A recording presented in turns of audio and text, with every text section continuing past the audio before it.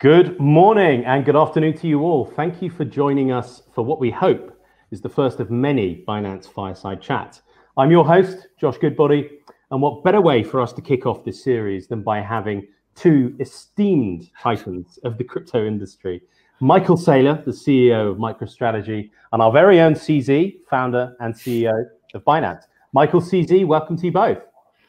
Yep, glad to be here. And Michael, thanks for joining the show. Very exciting. Great stuff. So, guys, today we're going to start with a few hot topics. Then we're going to move off-piste into some quick-fire questions. And then we're going to finish up with some live Q&A. Does that sound all right? Yep. Awesome. Excellent. Okay. So Bitcoin. Everyone's talking about it. It's the hot topic of the year, if not every single conversation right now in Wall Street and Main Street. CZ, you've been known to encourage people to slap themselves for selling their Bitcoin. Very brave, may I say.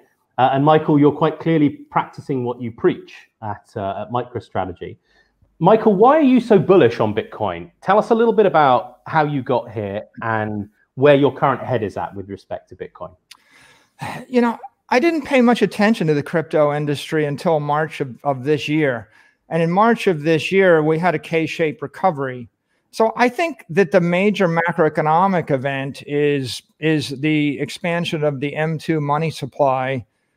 We had a money supply expanding by about 5.5% a year for a decade. Mm-hmm. And starting this year, it leaped forward by about 24%. And looking forward, it looks like it's going to expand by 15% every year for the next 5 years. So another way to say that is the cost of capital just tripled.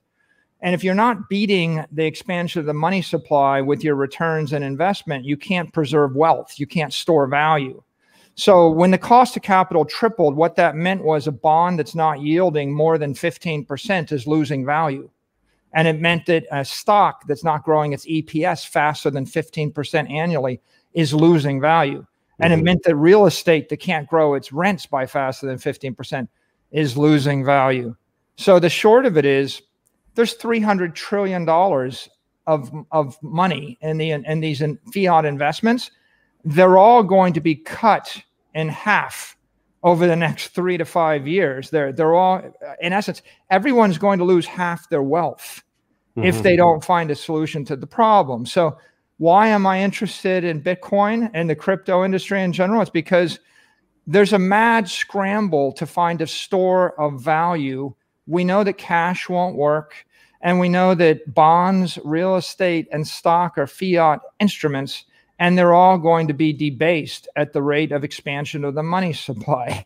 And so what are you going to do? You search through gold, you consider silver, you consider commodities, you consider buying a portfolio of rare art, and eventually you settle upon the idea of perfectly engineered digital gold, something that is superior to gold in all respects, none of the liabilities of gold, all of the good attributes of gold, and that's 21 million gold coins called Bitcoin sitting in cyberspace, right? And so once you found that, you think, well, this is the ultimate safe haven asset and store of value for every investor on Earth. And by the way, it's the solution to 7.8 billion people's problem on Earth, because everybody on the planet has a currency that's collapsing. The only difference is in America and Europe, it's collapsing at 10 to 15% a year, and everywhere else it's collapsing faster. So how can you not get enthusiastic about that? Yeah, fair point. I think, CZ, you've been really, banging that drum and talking to those themes around currencies devaluing for a long, long time. You've been in these crypto trenches since the very early days. How does it feel for you now to see companies like MicroStrategy and people like Michael Saylor saying these things publicly and being champions? Do you feel relieved? Do you feel vindicated? Well, I just feel it's great to meet people that are taking public companies into crypto now. Actually, I think Michael Saylor is definitely one of the early adopters from a public company perspective. So before, I was always more talking on individual basis. It's much easier to invest individually. So seeing the taking action to take publicly listed company, allocating a % of that treasury and publicly doing into Bitcoin is really, really refreshing. I didn't know how long it would take. I thought it would take a long time. So seeing pioneers like Michael doing this now, I think this is gonna. I actually think this is going to start a whole new trend, and something that I actually didn't expect before. But for all the reasons that Michael said, all those reasons were there before. But this year definitely super kicked that into like high gear and supercharged it. So I think now, but having all the sort of crypto OGs talking about it on crypto Twitter in smaller groups is that's one level of impact. Like we usually say we're just talking among ourselves because we're just trying to convince each other, which are already convinced. But now we're seeing this new wave come in, which is really, really refreshing. And also Michael is also a very articulate person. I follow your tweets. Your tweets are always worded really, really well, and it has resonance. So I think just having Michael sort of being the first public company to do this, and also being very vocal about it, is really, really refreshing. And I'm just super happy for more and more people like Michael to join this industry.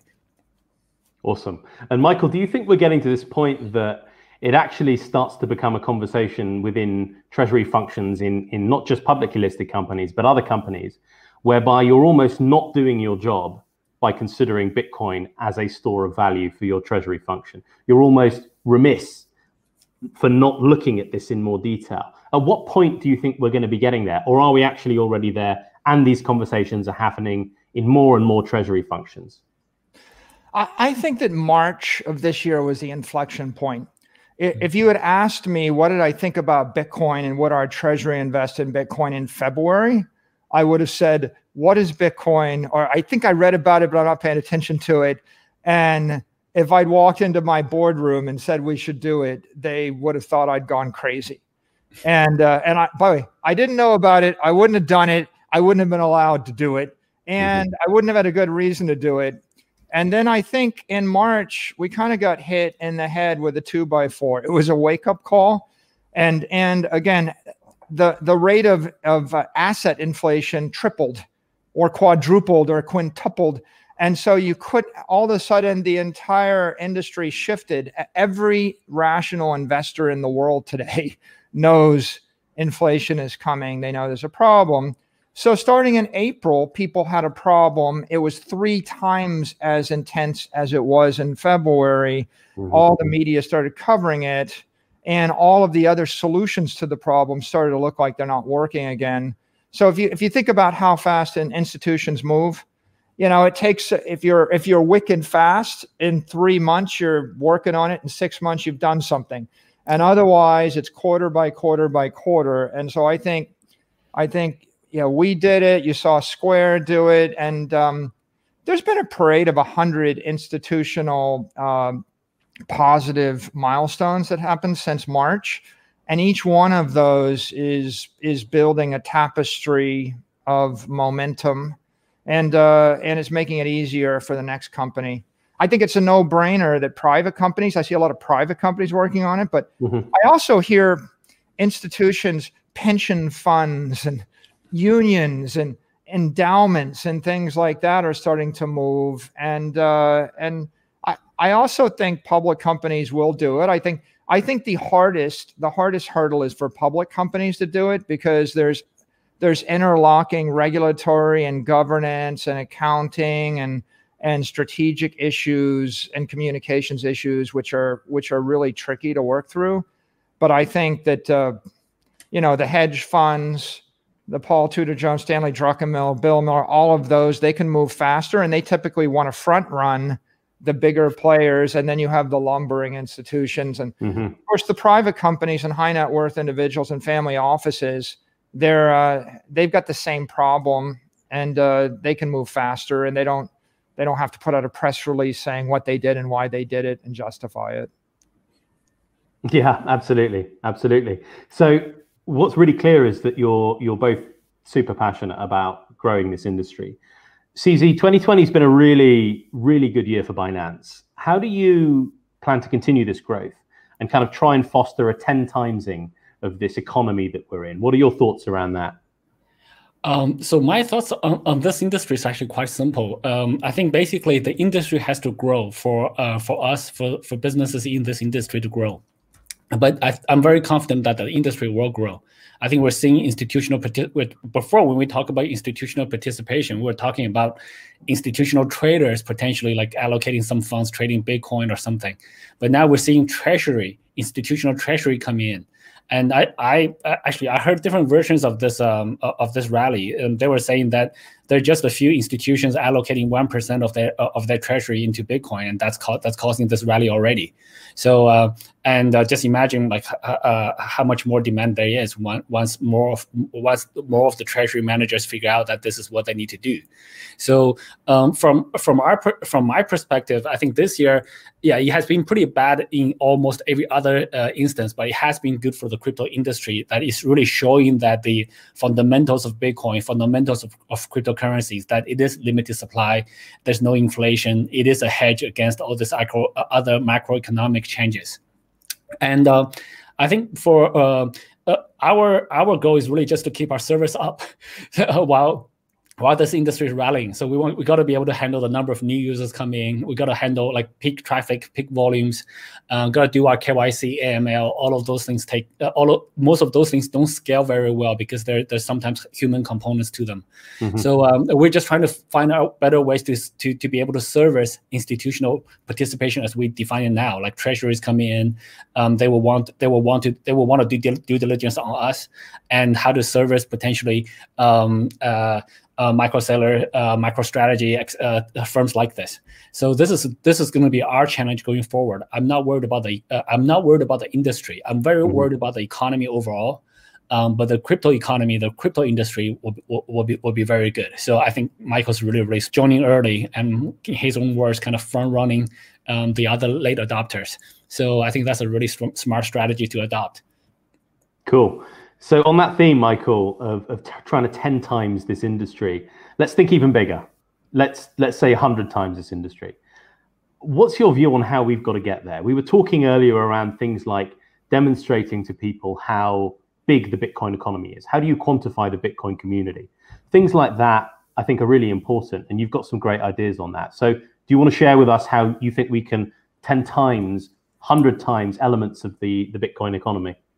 Well, I think that it starts by rotating from one narrative, which is, well, Bitcoin is a very interesting uncorrelated digital asset with high volatility, with high potential returns, and you can put 1 to 2% of your portfolio into it with or without leverage.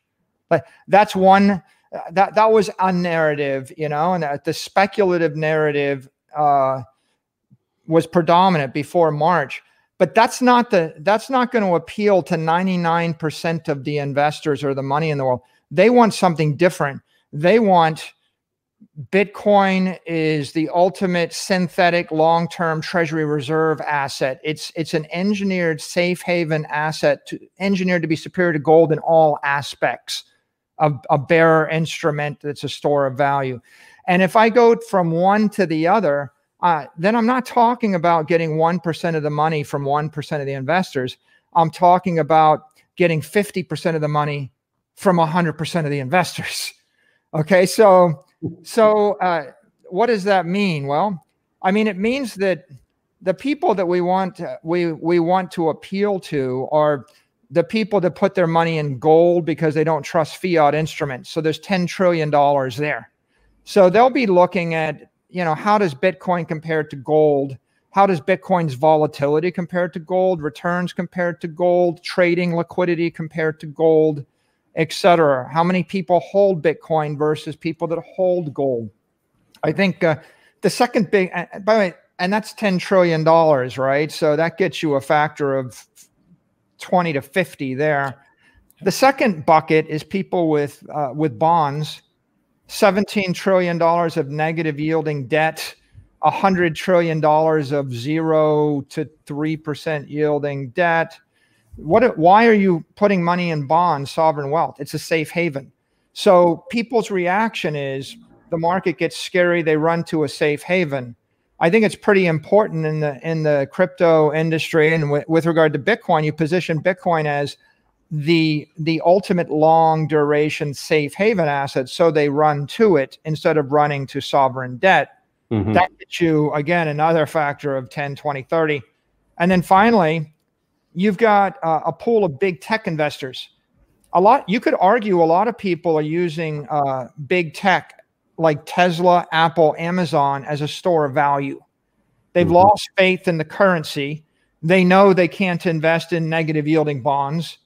They're not quite sure about gold. I mean, gold is defective. It's an antiquated store of value. It was the best store of value for 5,000 years until we invented the computer, ZZ, right? Like, yeah. It's like the Canon camera was the best way to take photos, and we put photos in shoeboxes in our attic until we invented the iPhone. It was a good idea until it became not a good idea. Libraries were a good idea until Google gave away 1 million books for a nickel for everybody on Earth. And then it became not so good an idea.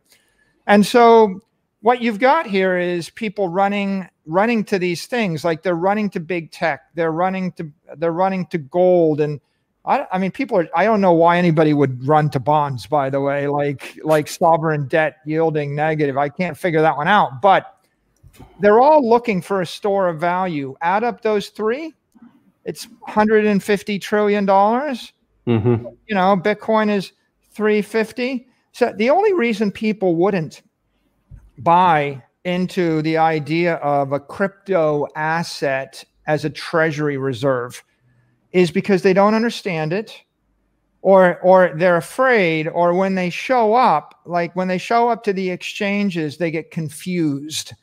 So I think that when I show up to exchange, if you show me Bitcoin versus gold versus sovereign debt versus big tech and Bitcoin volatility versus Apple volatility, you know, by the way, everybody says Bitcoin's too volatile. Apple's been more volatile than Bitcoin for the last 90 days. You know, if they saw Bitcoin versus Tesla volatility, Bitcoin volatility, Tesla's more volatile than Bitcoin. And so when they see this compared to big tech, to debt, and to gold, then you're telling them you can trade the one for the other. When they see Bitcoin compared to Tron, EOS, Chainlink, and 37 currency pairs, you're telling them they can trade Bitcoin versus Tron in CNY or BRL or ARS. Like, there aren't that many people with money in ARS and Tron that are going to convert it into Bitcoin. So and what you need to do is you need to frame the investment hypothesis for people, because anybody that sees gold, debt, or Tesla on the ticker is going to say, oh, well, this is a way I can buy this or I can buy that. Right. You're going to attract the money into the industry by looking outward to the other and to the alt assets and comparing Bitcoin to that. And then once they get into Bitcoin, you can then trade from Bitcoin into other cryptos if you're pursuing privacy, currency, stable coin, application, smart contract. All the other value propositions of the crypto industry will come through the gateway of Bitcoin. But Bitcoin is 0.1% of the ocean of investable assets. 99.9% are in the asset ocean, and we're talking about 0.1%. So we need to carve a channel between that ocean and that pond, and we need to tell people it's safe to convert your gold to Bitcoin, your low yielding debt to Bitcoin, your big tech to Bitcoin, and this is a compelling idea. I think that's how we grow the industry. That's a really great idea. You've given us an idea, Michael. I think finding a way to show volatility of Bitcoin versus all these other assets that everyone invests in all the time is a really digestible way to demystify and debunk the fact that Bitcoin is actually not as volatile as people think. So we've got an idea there, CZ. Let's take that one and run with it. Yeah, and I think it also sounds like we have to list gold, Tesla, and a bunch of other bunch of other assets on our platform soon. Yeah, so I think those ideas are really good, actually. Yeah. You know, CZ, I spend so many hours with my eyes glued to the Binance screen. I have the Binance yellow burned into my head. I have stared at it so long because you have the liquidity minute by minute and the best trading information in the industry. And if I'm trying to read the market, I go to Binance Worldwide. And you've got the makings of the Bloomberg of this space. If you actually started to park Tesla, Amazon, Apple, gold, and bond index metrics or NASDAQ metrics or the like there, then every conventional investor that's not currently a Bitcoin or a crypto investor would be going there thinking this is cool. I'll make one more point. I give a lot of interviews and I meet a lot of people. Whenever anybody wants to impress me with their deep knowledge of investing in Bitcoin, you know what they say? They're like, well, that's very interesting, but isn't it volatile? It's like the only thing they've learned in a decade is sometime in the last decade, it was volatile. Mm-hmm. And what I say is I've stared at it every day for the past 180 days. I have investments in 30-year U.S. sovereign bonds. Yeah. Many days they're more volatile. Yeah. I have investments in Apple. It's more volatile. I've watched the NASDAQ be more volatile some days. I've watched 10 and 30-year debt be more volatile. I've watched silver be more volatile. Nobody knocks those things. Tesla obviously is more volatile. They're the poster child of volatile.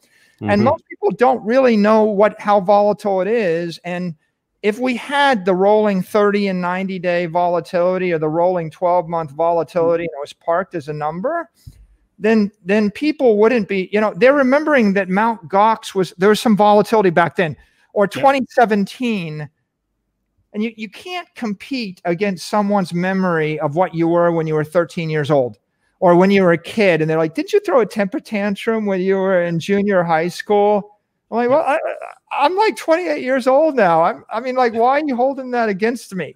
And the answer is because we don't put it in front of their face. And if people are just saying, yeah, Bitcoin is 82% as volatile as Apple this month, everybody go, oh, wow. Yeah. Completely shift the narrative. Yeah. Right in your tracks. Just stop. Yeah. Well, so on picking up on one thing that you've said there, Michael, gold. I'd be probably remiss not to talk about gold for at least a minute or two.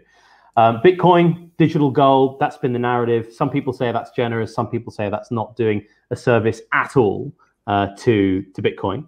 I remember you saying that Bitcoin was 1 million times better than gold. That's a bold claim. So do you believe that it's already replacing gold? And if so, why? It is 1 million times better than gold. And it's 1 million times better than gold because of two ideas. One, it is engineered virtual gold, which means it is all the virtues of gold, none of the liabilities of gold, right? It's not centralized. It has no mass. It moves at the speed of light. It's absolutely capped. If God designed virtual gold in cyberspace, he would have designed Bitcoin. Okay. Yeah. Yeah, absolutely. People that know this know that God's name is Satoshi, right? So that's one reason. But the other reason is because Bitcoin isn't just a synthetic safe haven asset engineered to be superior to gold. Bitcoin is also the world's first thermodynamically sound monetary network. It is a big tech digital network. It's Facebook for money or Google for money or like YouTube for money, which means that it's a network engineered to host that safe haven asset. And it's an open network. So every knock on Bitcoin, like, well, maybe the transactions aren't too fast. Well, I watch Binance. They're pretty fast on Binance. You plug into Bitcoin, and a lot of people's view of Bitcoin is how fast Binance moves. And so if you wanted to be a payment network, you plug Square or PayPal into it, and it gets better. If you want it to be a trading network or a finance company, you plug Binance into it, it gets better. If you want it to be an institutional offering, you plug Grayscale or NYDIG into it, it gets better. It's an open, you want it to be more secure. You've got your cold storage hardware wallets on one extreme. You want it to be easier. Eventually it's going to get built into Apple Pay and Google Pay. Why? because Apple Pay and Google are going to have to respond to Square and PayPal. Why? Yep. Because politicians destroyed the savings account. And if I take Square Cash application without Bitcoin, it's a free checking account and I can move money around. But when I take Square Cash application and I plug in Bitcoin, it's a free checking account with a savings account that's been yielding 100% interest tax-free over the past decade every year. So do you want a savings account that yields 100% interest if you're PayPal or Square? Yeah. Do 7.8 billion people want it? Yeah. Can Apple and Google and Facebook afford to not offer a savings account in cyberspace that yields 100% more than the next bank? I mean, like, this is not about a little trinket, right? This is about the bank gives you 0 interest and your money is worth half as much in 36 months, or it's going up and doubling every year. Yeah. So why is Bitcoin a million times better than gold? Because you can engineer it into a mobile app, into an exchange, into any piece of software, and it's on an open protocol. So that idea of an open monetary network where virtual gold moves at the speed of light and eventually finds its way into Amazon and Google and Facebook and Apple and, you know, and Square. And then there's this little war, right? Like, Square's going to beat PayPal, so they need one more button, you know, and Apple's going to like put in one more button. And who's going to win? The market, right? I mean, you guys know it's a very brutal market in exchanges, right? It's what's the next feature you're going to add? Nobody is going to engineer another feature into gold, right?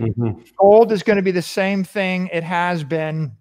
You know, the last innovation was like a London good delivery bar with 400 ounces stamped or whatever. Yeah. And okay, that's your best innovation.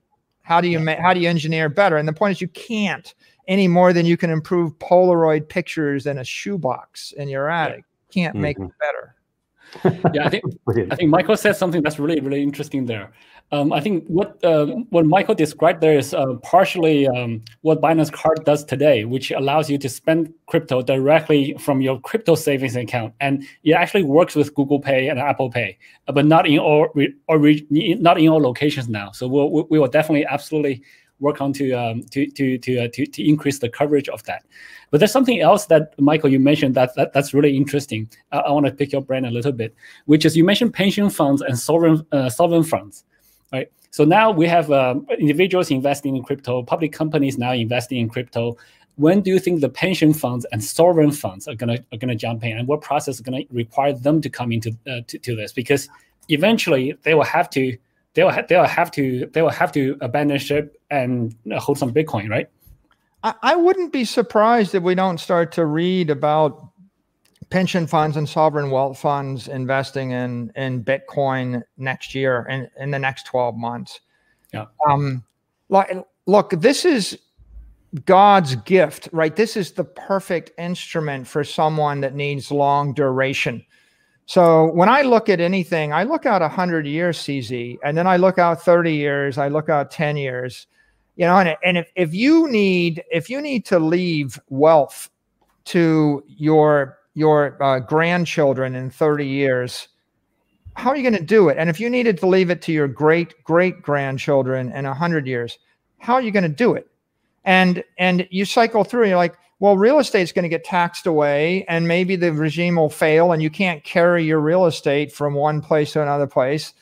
Companies are getting taxed on income tax, employment tax, tariffs, etc., and they've got corporate risk, and they've got massive competition. You can't be sure any company will be in 100 years. Yeah. You know, then you've got bonds. Well, every bond is, unless it's growing faster than the money supply, it's diluting. So you're going to lose most of your bond. Then you've got gold, and you know, gold miners are going to print it, you know, 2-3% a year, and then it's corruptible, and you can counterfeit it, you know, they're derivatives, and they're not backed one for one. They're fractional derivatives. So you're on this mad dash. How do I find something that I can hold forever? And a lot of times, you know, individuals that are trading, they're thinking forever is 30 days, right? Like 3 days, you know, like 3 months, 3 years. Like, no, who thinks past 3 years? Well, pension funds by charter, they have to think 30 years. Yeah. They have to think 50 years. They have to think, you know, 100 years, a durable thing. So find me the best long duration store of value in the world. And the answer is every single monetary network, the fiat networks, bond networks, stock networks, real estate networks, they're not closed systems. You can create more of them, which means that they have a leak. They bleed energy 2% a year, 3% a year, 1% a year, 7% a year. Well, Bitcoin is the one thing that's a closed system. You can't create more than 21 million coins. You might slightly decrease the amount, but they're never going to be more than that. Yeah. And the definition of a closed system is you can't put mass in. All you can do is put energy in. And energy is monetary energy, right? It's money. So as monetary energy flows into Bitcoin, it sits like in the network, like a monetary battery. This is a battery that will hold a charge for 100 years. That's the big idea. The institutions are just now starting to wake up to this idea that if you put your energy into a real electric battery, it drains 2% a month. You're going to lose 24% of your electricity in a year. You put it into a gold battery, you lose 3% a year. You put it into Bitcoin, you're not losing any energy. That makes it so superior for every pension fund, everyone looking for long duration, that once that message gets out, they're going to stampede to it. It just is a matter of education and them getting comfortable and then solving all the on-ramp issues, you know, and making it easy for them. That's our job, yeah. Yeah, education. Well, we do a lot of it and we want to do more of it, I think, but we need all of these really compelling narratives and bringing them to as many people as possible. And on that topic, CZ, you've talked a lot about how Bitcoin can act as an ideal hedge against devaluing currencies. This is becoming even more topical during this really strange 2020 COVID year that we've all been in. Has your view changed, or has your view reinforced based on what you've seen government action throughout 2020? Oh yeah, I mean, my view is definitely reinforced. So yeah, I think basically I've come to this view a couple of years ago, and then what's happened in 2020 is just eyes opening. Like, I didn't think it would happen this fast, but having COVID, having the pandemic, economic shutdowns, and then government printing money like crazy really demonstrated that this concept of some money, right? So Bitcoin is a deflationary. People lose it here and there, so it doesn't increase. It slowly decreases over time. And then it is, and then like early this year in March or in April, people says, why did Bitcoin drop together with traditional fiat instruments, stocks? And people are questioning, is it a store of value or not? But now look, it's very clear, right? It is a very good store of value. And so I think, I think what's really interesting is Michael does have the long-term vision, the long-term mindset, whereas people who are trading actively, they have the very short mindset. And when you look at things on a shorter horizon, yes, it is volatile, maybe less volatile than Tesla or even Apple, but it is still very relatively volatile in the on the short time frames. But when you look at a longer time frame, Bitcoin has just jumped like a few times in history, and I think will continue to jump in the long run. So yeah, all of my views are super strongly reinforced this year. So I don't have any fiat, so I couldn't buy Bitcoin. I couldn't buy more cryptocurrency. So my assets are already all crypto. But yeah, I'm not. Brilliant. I don't even think about selling in terms of selling it anymore. It's just it's an asset I hold. It's an asset I spend when I need to spend it. I swipe my Binance card or whatever, and I'm this is the asset I hold. I'm using it to buy stuff. I'm not selling this stuff into fiat. Like, why would I do that? Right. So so that's kind of my view. I think which is very much in line with what Michael tweeted a few days ago. Gotcha. I think he tweeted that don't you have to buy everything into Bitcoin. You only want to buy with the money that you want to keep. So that was a very good tweet. Yeah, absolutely. So just for the record, Cesar, you said something interesting there. You do not hold any fiat currency at this moment in time. No, I hold like a couple $1,000 ish. So basically, just there are parts of our lives which we still have to spend fiat.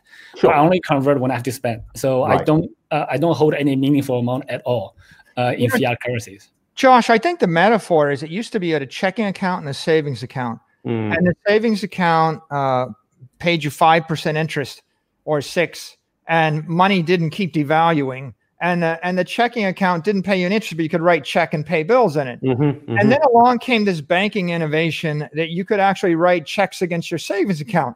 So everybody put all their money in the savings account because who doesn't want to get interest on their money? And then, of course, the next innovation is banks took the interest rate of savings accounts to 0, right? And then the next innovation is they started making the money worth 10 or 15% less every year.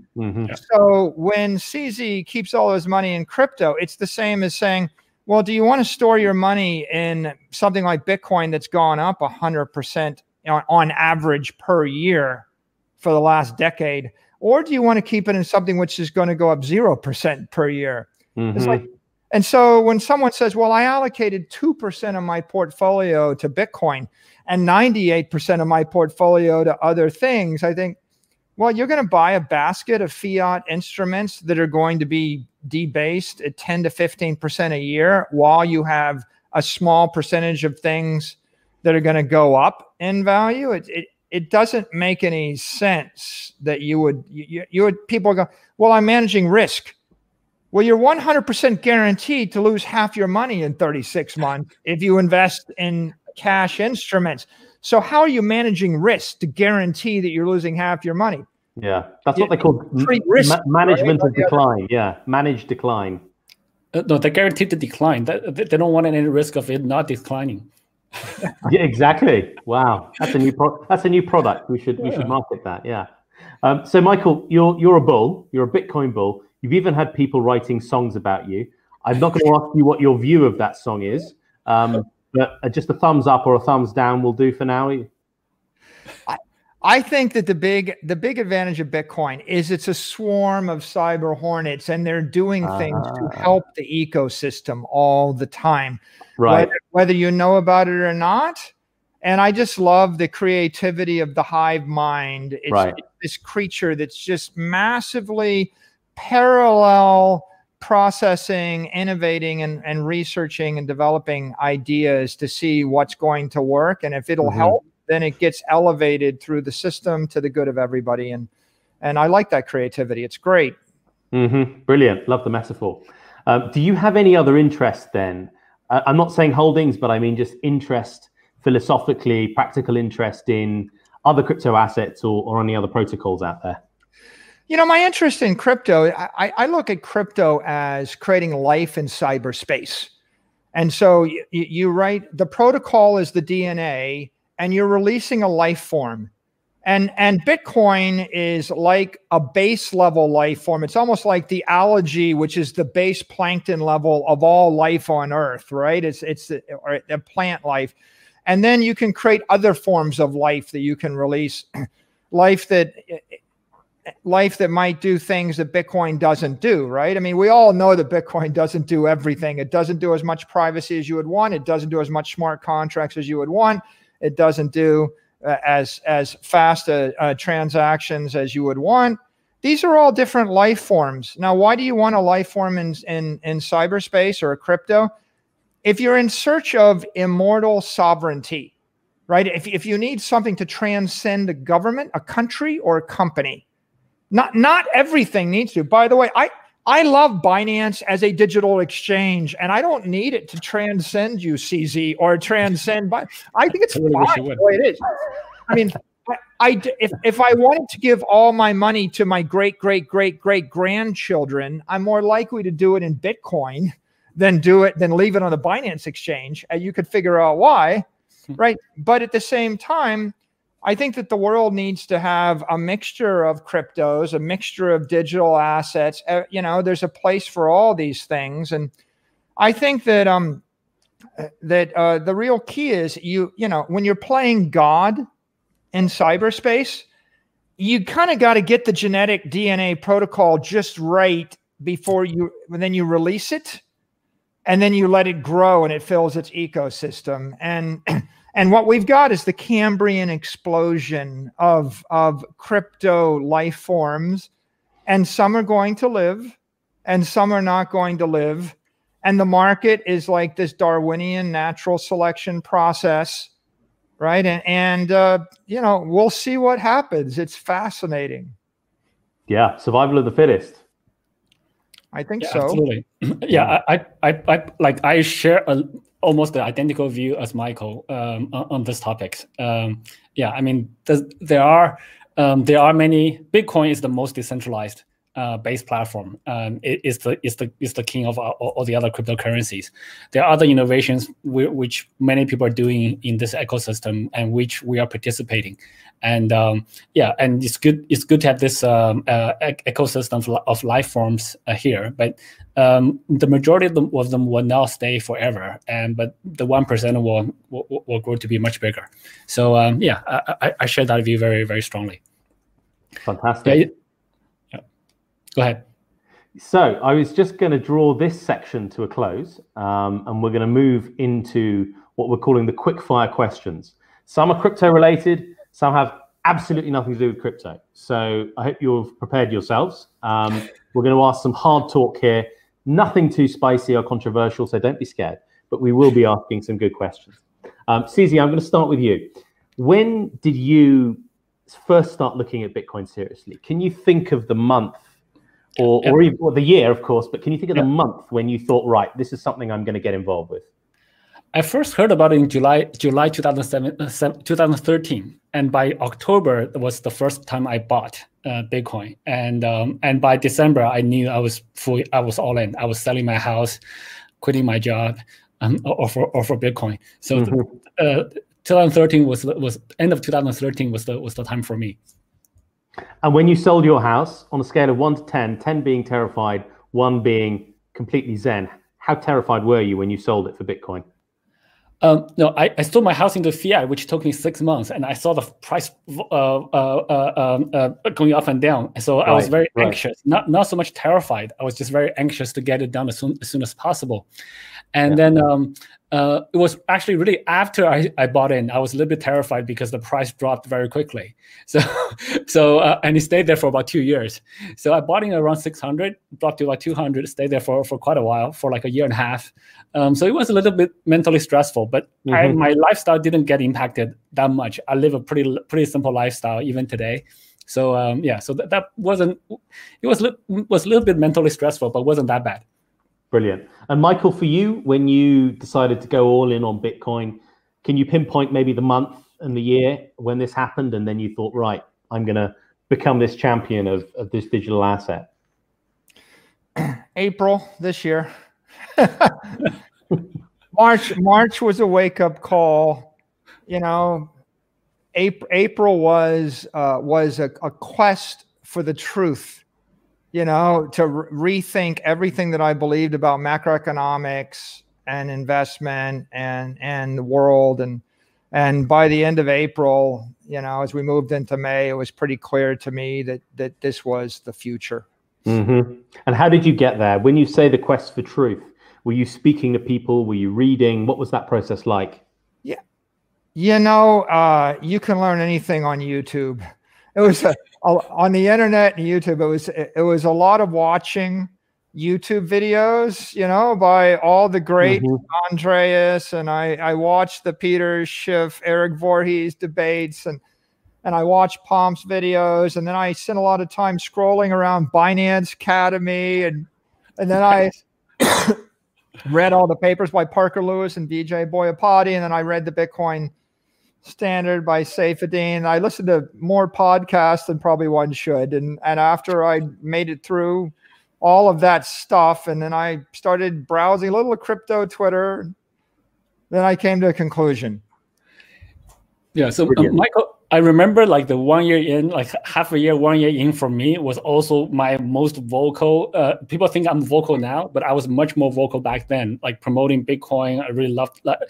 But I think Michael also has a personality where once he understood Bitcoin, once he got into it, he wrapped his head around it very tightly, and then he's pushing really, really hard. I remember that stage for me as well. I still do today, but not as aggressively. But yeah, those are very fun times. Yeah. Awesome. Okay, second question. CZ, who do you admire? I admire a lot of people, actually. Actually, I just read Michael Saylor's book, The Mobile Wave. And when I was reading that, so I was just reading this a couple of days ago, I was like, wow, that's, that reads more like a documentary now. But at the time it was written, none of the things in the book actually happened. So I think so. So I do read it. I do listen quite a lot these days for books. So I respect a lot of the authors, a lot of the entrepreneurs. I think Elon Musk's probably somebody I really admire as well. He's like he has true audacity and hardcore push. So yeah, there are other guys. There's a lot of guys. So I don't really have a particular one. Yeah. Great. Okay. Same question to you, Michael. John D. Rockefeller. I think you should. I would recommend anybody read Titan. Read the history of Rockefeller. I mean, he lived to 99 3/4, and he kind of wrote the book on creating an energy network. I mean, the beauty of Bitcoin is the first great crypto monetary network in the history of the world, and it's a profound achievement because it's going to decrease the cost of moving money by a factor of 1,000 or something. It's an elemental force. What Standard Oil was imposing a standard way to extract energy and deliver it all through the world. And they reduced the cost of energy by a factor of 1,000, and it was critical to the 20th century. And so everything you can do in business and everything you should be thinking about as an engineer in order to change the world with technology, Rockefeller struggled with those things and succeeded. And it's just an extraordinary story if you look at what they did, the impact on the world, and then what he did with that money. Brilliant.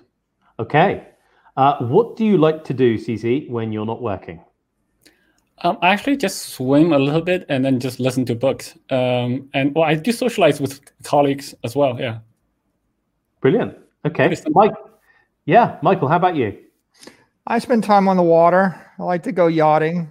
I move around. I find water. I proceed to the watery part of the world and I find beautiful places. That sounds absolutely lovely. Good, especially good having a boat during these COVID times so you can escape the lockdown. Right. Okay, guys. So we're going to move into the third section of today's fireside. The community, we have so many questions and I have no idea how we're going to cover all of them, but we will do our absolute best to cover as many as we can. So please do bear with us and thank you for sending all of the questions so far. So I'm going to bring some up here.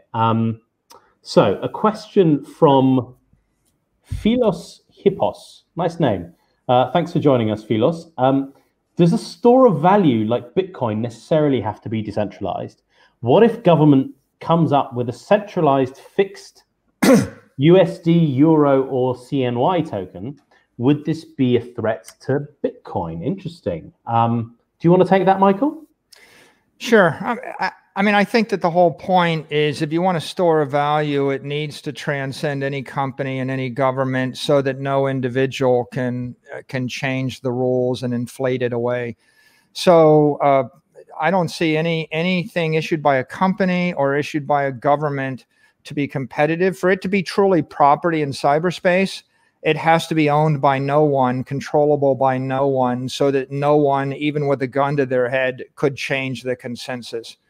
As long as any one person, group, company, or government has any control or power over it, it's not an elemental force in cyberspace. It's not. Nobody can force you to change the laws of gravity and the laws of thermodynamics. If you step off a cliff, you're going to die. It doesn't matter whether you run a country, you're the richest man in the world, you're going to die. And so for this to be a store of value, it needs to be a store of energy. Store of energy means respect the laws of thermodynamics. You can't allow any company, any government to meddle with the laws of thermodynamics. And hence, it's got to be decentralized. It's got to be outside the control of any human being for it to be thermodynamically and mathematically sound. Yeah. And also, like when you depend on a central party, either a bank or a government, or the guys who are in that institution changes over time, and the guys who have power wants more power, and their power and influence, their power will grow over time. They'll have control over it, and they will change the rules. So only something that's mathematically insured and physically insured is going to be a true store of value. So I don't think that that can be issued by a single entity. Makes sense. Okay.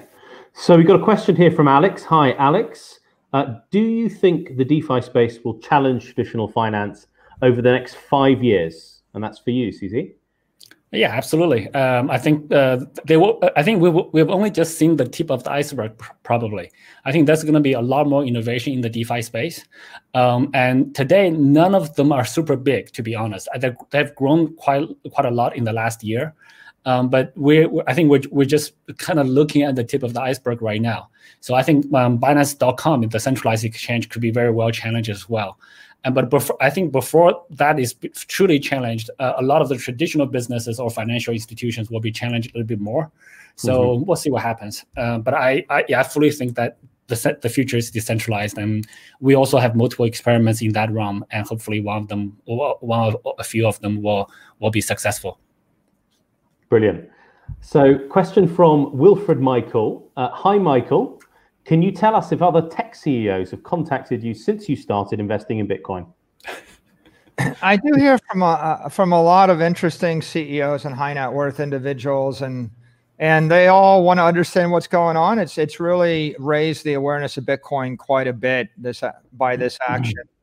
And I can't tell you what they're going to do. I'm not allowed to talk about that, but I can tell you that the amount of interest and awareness has increased by orders of magnitude since we made our announcement. And I'm happy to see that awareness growing. I think that Bitcoin is the solution to 7.8 billion people's problems. They just don't know it yet. Right. Yeah. And Michael, if I can, I'll take this brief moment to say, on behalf of the people who, at least my fans on Twitter or people who in this industry, we really, really appreciate what you did to make this awareness much, much higher among especially the institutions and other sort of traditional funds, companies, etc. So I think you really helped bring Bitcoin crypto industry to the next level. To be very honest, it's not completely you, but you definitely helped a big chunk. So we really appreciate it. Well, thank you. I would say I'm standing on the shoulders of giants. I waited till after March. I'm a late bloomer, and all the hard work had been done by the OGs, by the exchanges, by the writers. They're the ones that did the work. I just had a very big problem, and it was the solution, and I kind of put the problem and the solution together. I think that deciding to get in this business after March of this year is pretty much the most straightforward decision. We just happened to be the first, year one of making a straightforward decision. Deciding to get into this business before March of this year, I would say, is visionary and courageous.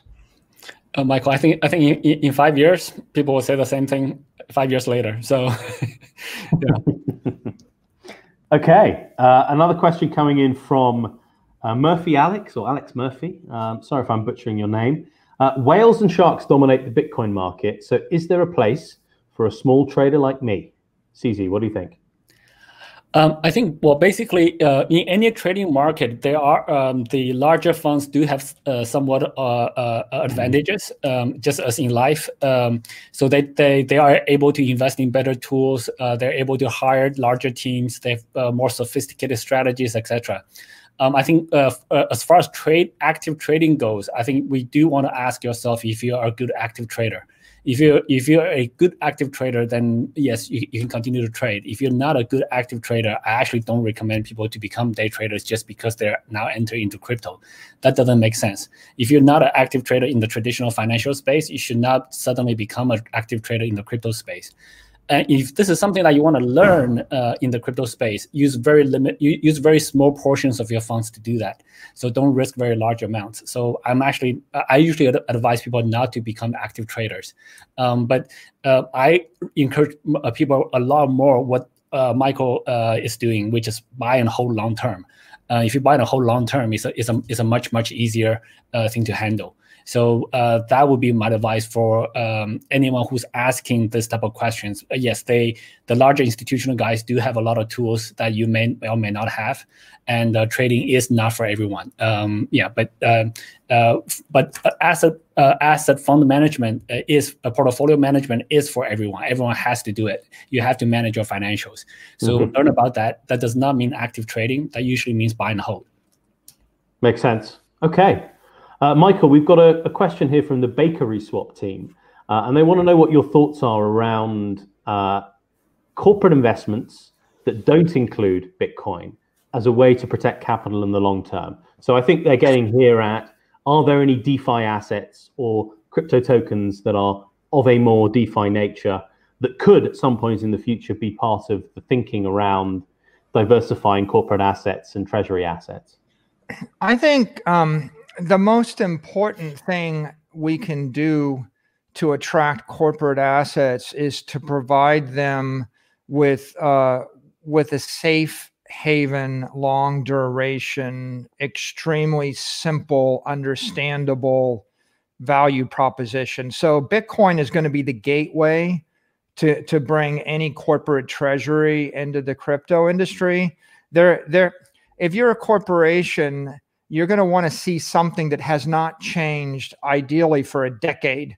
If not 5 years, if you introduce something and 5 years later it's exactly the same and doing exactly the same thing, then people start to think I can put a lot of weight on that. So I think you're building the foundation from there. And the right way to think about it is get the corporations to buy Bitcoin, and then once they bought Bitcoin, they're going to look at other alternatives or other options as the industry grows. And if they find something that suits their needs, they may pursue it. But I think that the killer application for corporations is store of value. And store of value just means I just want to take my treasury and not lose purchasing power. I think that most companies, corporate treasuries, they're not looking for functionality in the form of smart contracts. They're not looking for privacy, right? Corporations can't have privacy. It's all, especially a public company by definition. They can't. So they're not looking for functionality. They're not looking for DeFi. They're not looking for privacy. What they're looking for is store of value. And what you're competing against is short duration sovereign debt. They're either holding cash or sovereign debt. They're not even going to hold gold, by the way. Right? Most companies won't buy gold. So, your lift is you have to convince corporations that rather than hold a 5-year debt instrument from the US government or the EU, they should hold a crypto asset. And they're going to want the safest, most widely adopted crypto asset. And if 100 other billion-dollar institutions own that asset, they will consider it as a potential allocation, right? But that's where we are in this life cycle. We need to just keep working that. That'll be going on for 5 years, 10 years, probably. Brilliant. Okay. Final question for you, Michael. You've got some interesting developments, we understand, around an initiative based on Bitcoin's security and integrity. Is that something you'd like to tell us about today? Look, I think that it's really important that we focus upon making large institutions comfortable that Bitcoin is the most secure, safe haven, long duration asset. One thing they love to see is that the industry is doing everything it can to avoid introducing bugs into Bitcoin and to protect it against hacker attacks or the like. And so security is very close to my heart. MIT DCI, I think, is a great organization. They've done really great work on Bitcoin Core, and they're spinning up a security initiative. And I'm working actively to support that security initiative right now. And I think you'll hear more things on that subject as we go into January, I suspect. Very interesting. Very, very interesting. We will keep our eyes peeled. I think you're on mute there, CZ, by the way. Okay, interesting. Very interesting. Very interesting. Okay. We are all ears and all eyes, so we look forward to hearing more. Very good. Well, CZ, Michael, we've drawn to the end of today's fireside session. Thank you so much to you both for joining us. It's been a real pleasure kicking off the first of many upcoming Binance fireside chats. We hope to have you both back very, very soon. And we want to continue the conversation. We've only covered probably half of the ground that we wanted to cover today, but we've had a really fantastic time doing it. So thanks to you both. Thanks to the community for joining us along this ride. And if you have any questions that we weren't able to cover with either CZ or Michael, do tweet them. They are active on Twitter at all hours of the day. So do feel free to tweet them after the show if you've got any follow-ups. But thank you very much again, chaps. Yeah, Michael, thank you so much for joining this. And yeah, I'll connect with you offline when we can chat more. Awesome. Thank you. Nice to be with both of you today. Thank you. Thanks, Michael. Thanks, CZ.